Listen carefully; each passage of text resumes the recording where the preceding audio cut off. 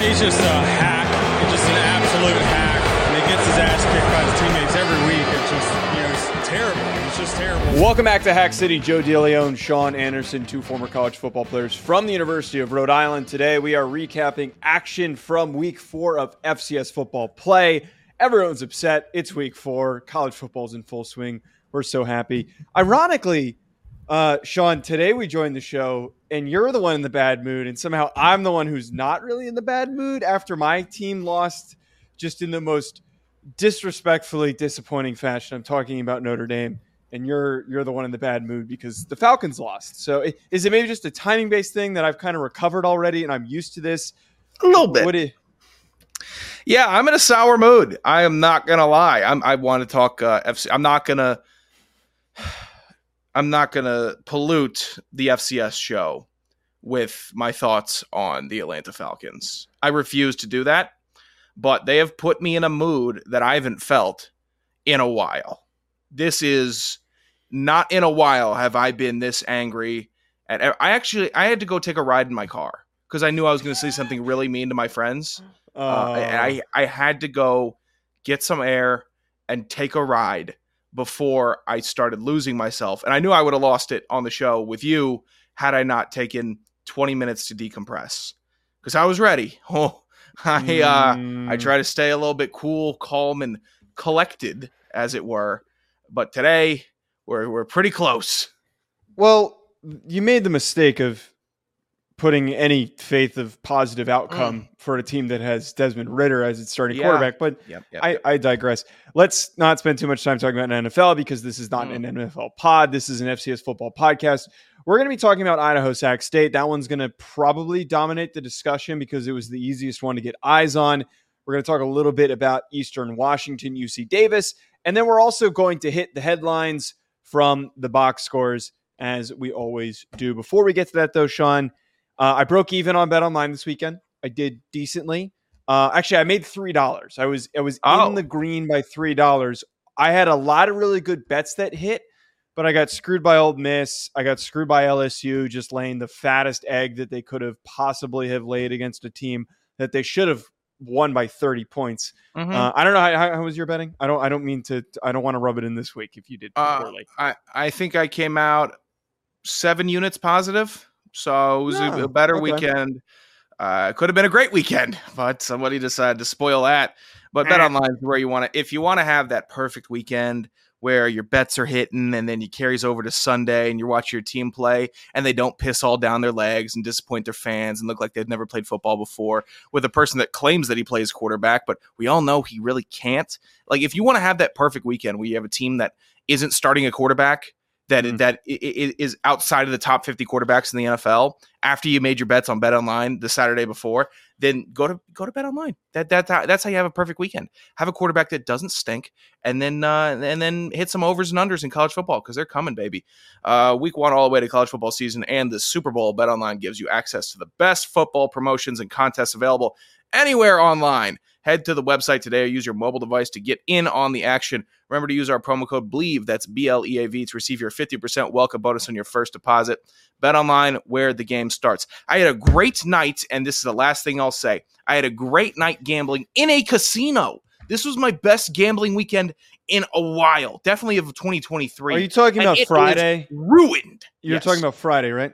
Yes. Again, stop. You shouldn't. Ruined. You're doing this to yourself. I have removed all positive expectations for the New York Giants. I didn't have any positive. I had no positive. I just had, don't embarrass me. Look confident. Look like you got a little bit better since the last week. And they didn't. And I got to sit here and I got to look at this stupid hat. And I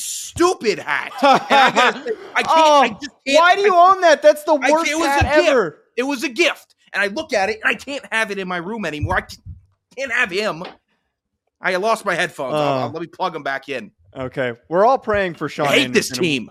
While Sean's plugging in his headphones, we're all praying for his mental sanity. Some FCS fans going to be a little upset from the outcomes this past weekend. But if you're a Montana State fan, you feel completely vindicated with their victory over Weber State, 40-0. Talk about a drubbing. They were not messing around. We had a few Montana State fans that have tagged us in a couple of the box scores, the graphics. God, Montana State looks so good. I have to reiterate here. I can't move, for all the fans who have said this and asked me, I can't move Montana State ahead of North Dakota State after North Dakota State didn't play anyone this weekend and Montana State has one loss. That's an awesome win. That's a great win, but it's week 4. So I'll move them up eventually, but I'm not going to rush to move stuff when the team has one loss. So Montana State fans, just relax a little bit, but still, hell of a game, hell of a win. Yeah, take pride in that win. Weber State is no slouch, and you outcoached them, and you outplayed them, and you beat them in every facet of the game. So be happy that your team was able to do something. And you said it before even the box score takeaways. These games, week 4 was a little bit bonkers. Everybody's moving. Everyone, big wins, big losses all around. UNH fell to Delaware, 29-25. Okay, yeah, CAA is starting their bit early. They are starting early with just punching up and punching down. It is going to be a mania in this conference this year. It will be. Yeah, Delaware, I was kind of waiting to see, where did they fit? And I actually admittedly thought that Delaware wasn't going to be, I thought that they were going to notch a bad loss and we'd move on from them. But They did the opposite. They did the opposite and they showed up in this game. I almost debated us recapping this one. I decided to go with EWU UC Davis instead, but still, that's a really strong game. One of the most controversial things that has come out of this weekend is keeping Montana ranked after they fell to NAU 28-14. It has been a really troubling season for them so far this year. I moved them all the way down to 25, and my counter argument to that right now is it's a bad loss, but it's only week 4. I want to see what they do next week. If they have a really good win and they put up a lot of points, I don't know who they're playing off the top of my head. I'm going to check in a second. But if they look good, then I'm going to keep them. But if they look bad again, I'm just going to remove them. I just am not a fan of if I have a team at 12 or 13 to completely remove them off my ballot because they had one bad loss. Teams can recover. Yeah, here's my thing looking at this, and I'm going to construct my ballot after this. A lot of processing needs to go into it. There are a lot of big wins. There could be some entries in my top 25 that could boot Montana out. I'm looking at that definitely could. And so it's going to be basically a game time decision for me, whether or not, because Montana's not going to stay in the teens. They're going to be somewhere in the low 20s. So now I got to look who's on the bubble and who had a better win this weekend. Would I put Elon in over Montana? Maybe. They had a good win this weekend. They had a really good win. Who they beat? They beat Campbell, and they had a good, solid win over Campbell. So I'm sitting here that's a tough way. That's a tough way for me. Yeah. It's just tough after week 4. Look, I'm going to say this, and maybe some fans get upset over this. It doesn't freaking matter who I put in that 20-25 spot after week 4. It really doesn't. It seems like that is actually the 5-team bracket that causes the most contention with fans when it comes to the polls. I'm going to put Presbyterian there next week. I'm going to put Presbyterian. Craig will let you know about it. Yeah, I'm the only person who ranked. Just to prove a point. I'm going to put. I'm not actually going to do that. Craig, don't yell at me, please. Next outcome, Sean. Sorry not to cut you off, but SEMO falls to Eastern Kentucky. Close loss, 41-38. I moved them back a little bit, but still, there's a lot of these teams in this conference are just I don't know what it is. It is just a beat up on everybody type of a year. They are. I don't know. There is some battling going on in week 4. That's what I'm talking about. Do we say goodbye to a ballot almost entirely for the year in Samford, dropping a big one versus Chattanooga, 47-24? What? Okay, wait. What do we do?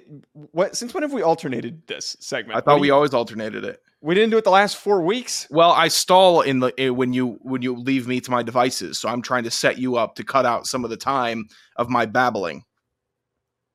Okay. All right. I guess we're just what's wrong with that? We didn't talk about it. You just think you transition well. You think you transition well enough to be able to take every single one? I was doing it the last 3 weeks. I'm so confused right now. Okay, sorry. I'm getting Anderson came in and had a note and decided we're going to change one aspect. Oh, thanks for telling me that before the show. That's whatever. Samford, I moved them out after their loss to Chattanooga. Not a good start to the season. No. All right, last one. our team. I took the last one. I took the last one. You get this one. Alternating. It's like, isn't this helping the flow of the show? I want to go on a Chris Berman type rant, but I'm not going to. I'm obviously joking. University of Rhode Island, though, this is probably the most disappointing outcome from the week. 35-9. I don't know what happened. Absolute egg lay by Rhode Island. Just gross. Didn't show up. Bad optics. It just did not look together. Didn't look ready. The score of this alone, I mean, it wasn't really close after the first quarter. It felt like, when Villanova got up 14-0, didn't feel like they were going to give that up. So they looked hungrier out there, and they were with a big demonstration of a win that will kick you or I off of my ballot after this week. It will. Oh, you're completely taking them off? It will take them. This loss will take them off for me. I'm not going to, because Georgia State is receiving votes for the top 25 and they're 4-0 and they played them really close. So I think that URI has some recoverability here. That's not a good looking loss, man. I believe they have recoverability, but they need to beat a Delaware, a UNH. They need to beat somebody. They can't. Yeah, they just need to. Yeah, we got to get them. We got to get them a win. They can't just beat up on the back end of the CAA teams. All right, talking about first here, Idaho versus Sac State. Idaho ends up pulling out in a close game over Sac State. They end up winning 36-27. I saw a lot of really good things from this Idaho offense, and I'm all in. I had them ranked as a top 4 team last week, and I think I'm probably one of the only people that didn't have to move Idaho up after they beat Sac State, because I had them, I think, appropriately ranked. But you had them at 4? I had them at 4. I've had them at 4 for a while now. Good for you. Really love the Hayden Hatton Giovanni McCoy connection. And I had this takeaway that I think Idaho is going to go very far this season because they can stretch the field. Teams that can stretch the field are dangerous in FCS football because there's not a lot of skill position players and quarterbacks that can make that connection. And just in college football in general, I feel like Giovanni McCoy kind of gives me some of those Cam Ward vibes. Maybe not at that elite level, the same level, but it's, there's some of those senses where I watched Giovanni McCoy. He's aggressive. He throws the ball downfield. He's a really good improviser. He's not afraid to take those shots. And because they can connect on those shots, they can score from any spot in the field. I think Hayden Hatton, again, really good tight end. And then they've got a lot of really nice receivers and running backs. That offense just looks so good. And Idaho's win here over Sac State really, really proves it. This is a huge win. And this isn't a Giovanni McCoy's looked really smooth and solid during the first couple weeks. This is, you're going up against one of the top dogs in the nation in Sacramento State. And I was comfortable calling them that before this game, and I'm still comfortable calling them that after this game because realistically, it was a 3-point victory for Idaho. It was. And then you have the crazy ass lateral touchdown, makes it 36-27, worse optics. This is a massive win for the Vandals because McCoy stayed composed the entire time. He completed his passes. He made the right decisions. He only had 6 incompletions versus Sacramento State, who applies pressure on your offense and your defense. They are a pressure-loaded team. And he just worked in the system, didn't do too much, but when he needed to get aggressive and he said, I need to make this play, I need to make this throw, he did. So Giovanni McCoy, stock rising quickly. Anthony Woods on the ground also, averaging 5 yards a carry. Massive for Idaho. Couldn't be a bigger win unless they took down North Dakota State or South Dakota State. It could not have been a bigger win. It's really funny that you bring up, by the way, Sac State, I didn't move them back that far. Sac State's still a really good team. It's really funny that you bring up the completions thing or the incompletions for Giovanni McCoy that he had 6 because Cam Ward had the same exact situation where he goes 34 for 28. Again, I just see so many things where there's that pinpoint accuracy when he's in a rhythm, he can do a lot of really good stuff. Look, Idaho fans, you better hope that he doesn't try to hop in the portal because this kid is really freaking fun to watch. Really freaking fun to watch. I think he's going to be drawing eyes. If there aren't many on him, they will be coming quickly. Yes.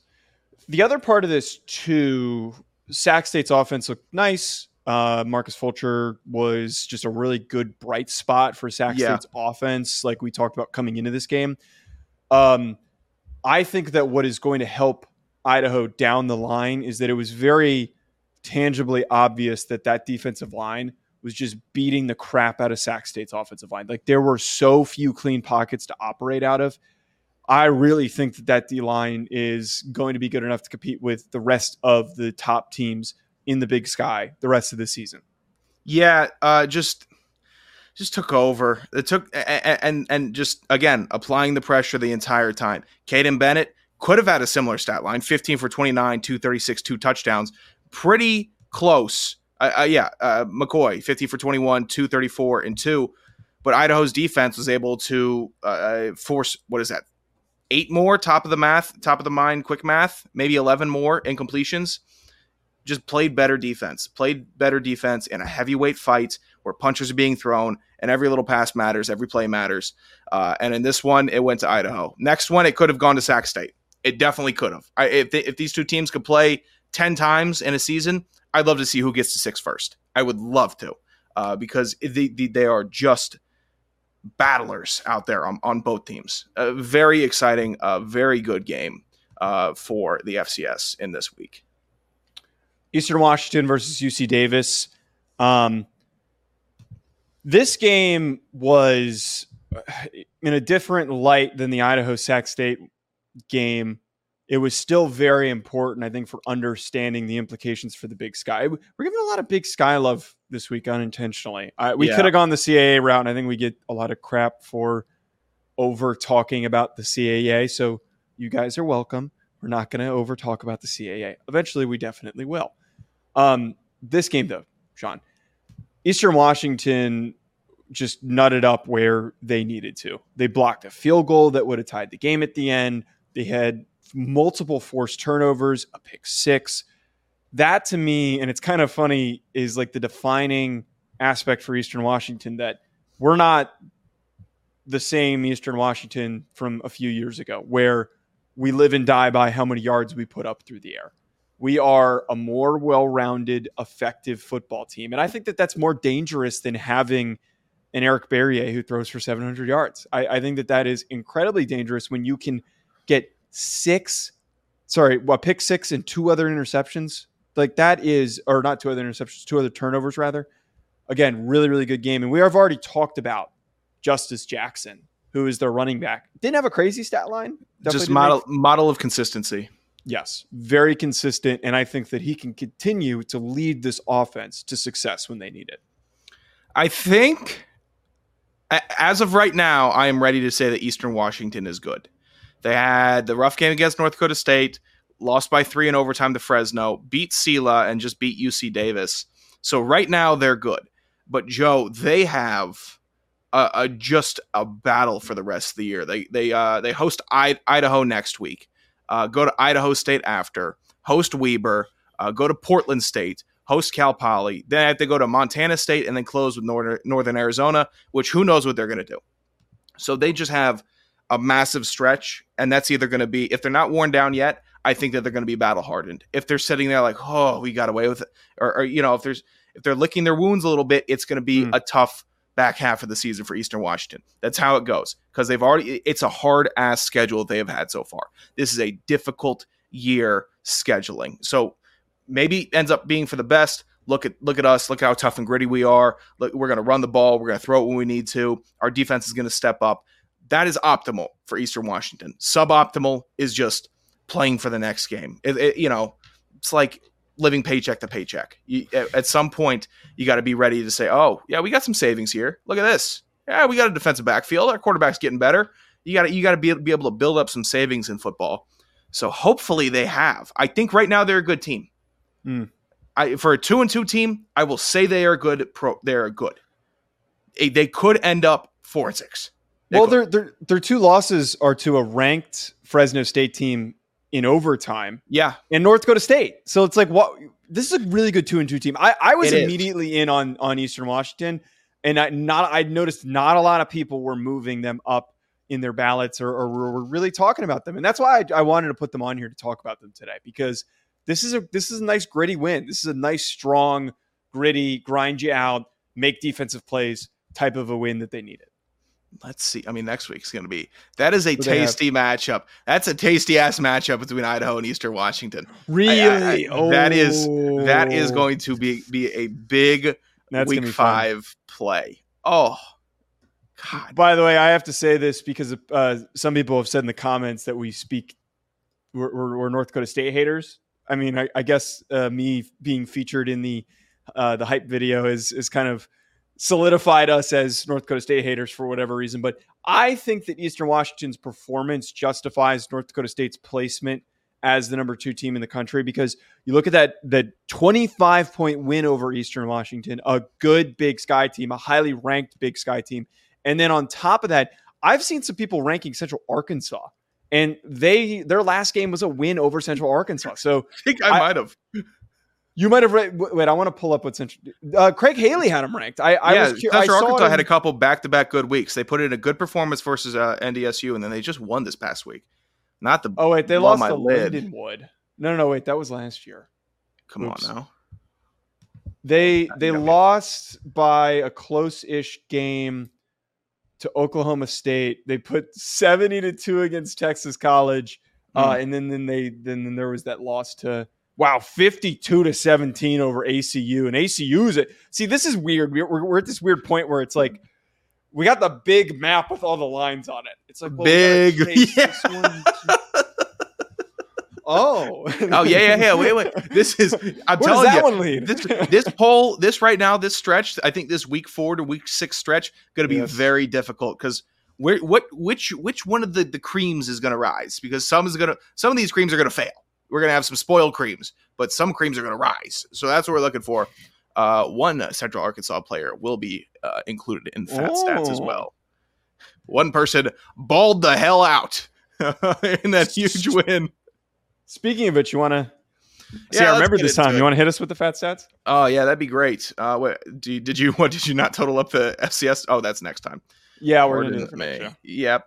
All right, let's get into it. Butler running back, Jaron Mitchell, 28 rushes, 238 yards, 3 touchdowns. I'm looking for some wide receivers. Ooh. It's been a lot of quarterbacks and running backs this season in FC estimates. There's been a couple wide receiver games that have popped off, but not really as much. Just trending a lot towards the running game.